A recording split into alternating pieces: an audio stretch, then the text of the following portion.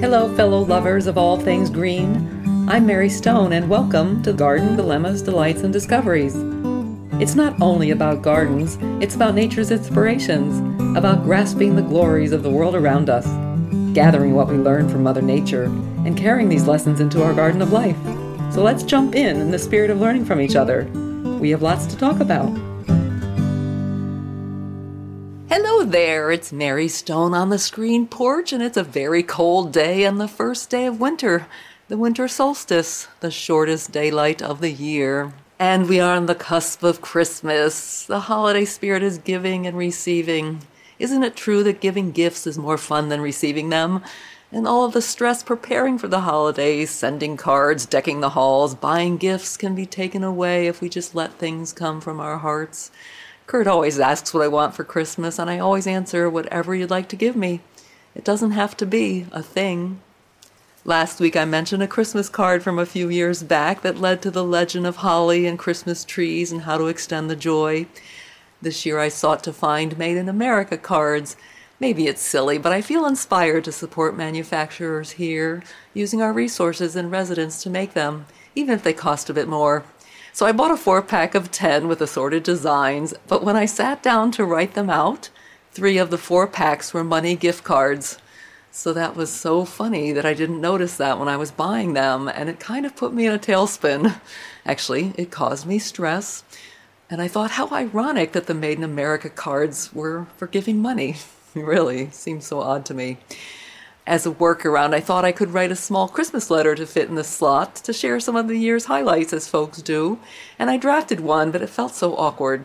So instead, I made a little note to not forget the reason for the season, and it said, "Let us reflect on the reason for the season and relish the blessings given to us. One of them is you." And that includes you, kind listeners. Thank you for visiting with me each week. Merry Christmas. Merry season of love. This brings to mind a long ago story with an adorable photo of Miss Ellie napping under the Christmas tree on the bed with paw prints that Jolie now uses. It was written in 2015, and it starts like this. Hello, fellow listeners and readers. 'Tis a few days before Christmas, and all through the valley, folks are scrambling like lunatics with their last-minute rally. The stockings all hung by the chimney with care, in hopes that St. Nicholas soon would be there. Anticipating Santa coming sure takes the pressure off. Don't you love all the funny Christmas poems and carol twists? There's the 12 Pains of Christmas by Bob Rivers, describing the 12 things of Christmas that such a pain to me, such as finding a Christmas tree, rigging up the lights, hangovers, sending Christmas cards, leading to the crescendo of 5 months of bills. Or there's the redneck version. Instead of 5 golden rings, it features 5 flannel shirts. I love flannel shirts, by the way, especially plaid ones. And at the end of the redneck version, 2 hunting dogs and some parts of a Mustang GT. Christmas songs are played repeatedly in every public place, starting as early as Halloween, typically only the secular ones so as not to show favoritism. No wonder Christmas songs are worn out by now, and so are we. I look forward to hearing the meaningful songs of the season, such as O Holy Night, Silent Night, and the First Noel, which seem few and far between. Shopping, wrapping, baking, and running about. It's like the mad dash to wrap up the gardening season. But at the end of it all comes the long winter's nap from gardening, which I thoroughly enjoy. And I have a little shh in parentheses. It takes 2 years for new plants to establish themselves, so keep them moist until the ground freezes, if Mother Nature doesn't provide rain.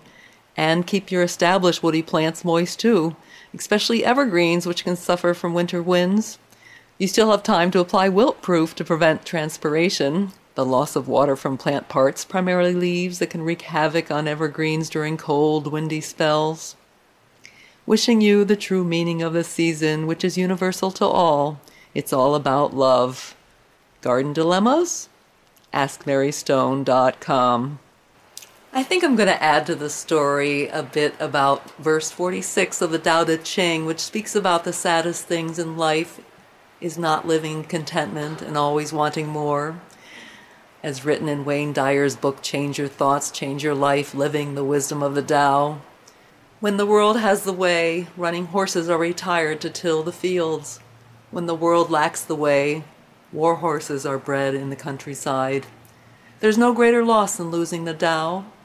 And I should explain to those that may not know that the Tao Te Ching is the philosophies of Lao Tzu from 2,500 years ago. And the way is the way of nature, which parallels our lives and our own nature. No greater curse than covetousness. No greater tragedy than discontentment. The worst of the faults is wanting more, always. Contentment alone is enough. Indeed, the bliss of eternity can be found in your contentment. Those are such powerful words. And yesterday I was listening to that verse as I was walking, and I ran into a gal who introduced herself to me. Her name is Andrea, and she stopped to meet Jolie.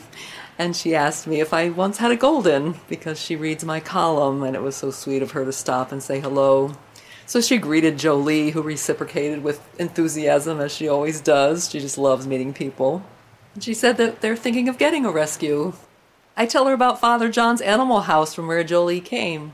Father John was a priest who gave livestock a place to live in their last years, and when he passed away, he donated the land to serve animals. Hence the name of the no-kill shelter, who prides themselves in being matchmakers. We spoke about Father John's in episode 20, Unexpected Furry Messenger, Father John's Memorial Garden. I'll put a link in the show notes. I asked her if she ever had a dog, and she said that they did 10 years ago, but they never wanted to go through losing a dog again. But time has healed. Losing a pet is like losing a family member. It's the hardest part, but the love that they give while here. I trailed off as I was thinking to myself how time heals and how the love we gain from our furry friends is worth the loss that we feel when it's time to say goodbye. Andrea commented, "I love the face pot you featured a few weeks ago." That was an overwintering potted perennials. I share the history of the Mother Earth face pot I admired and decorated for years for dear clients.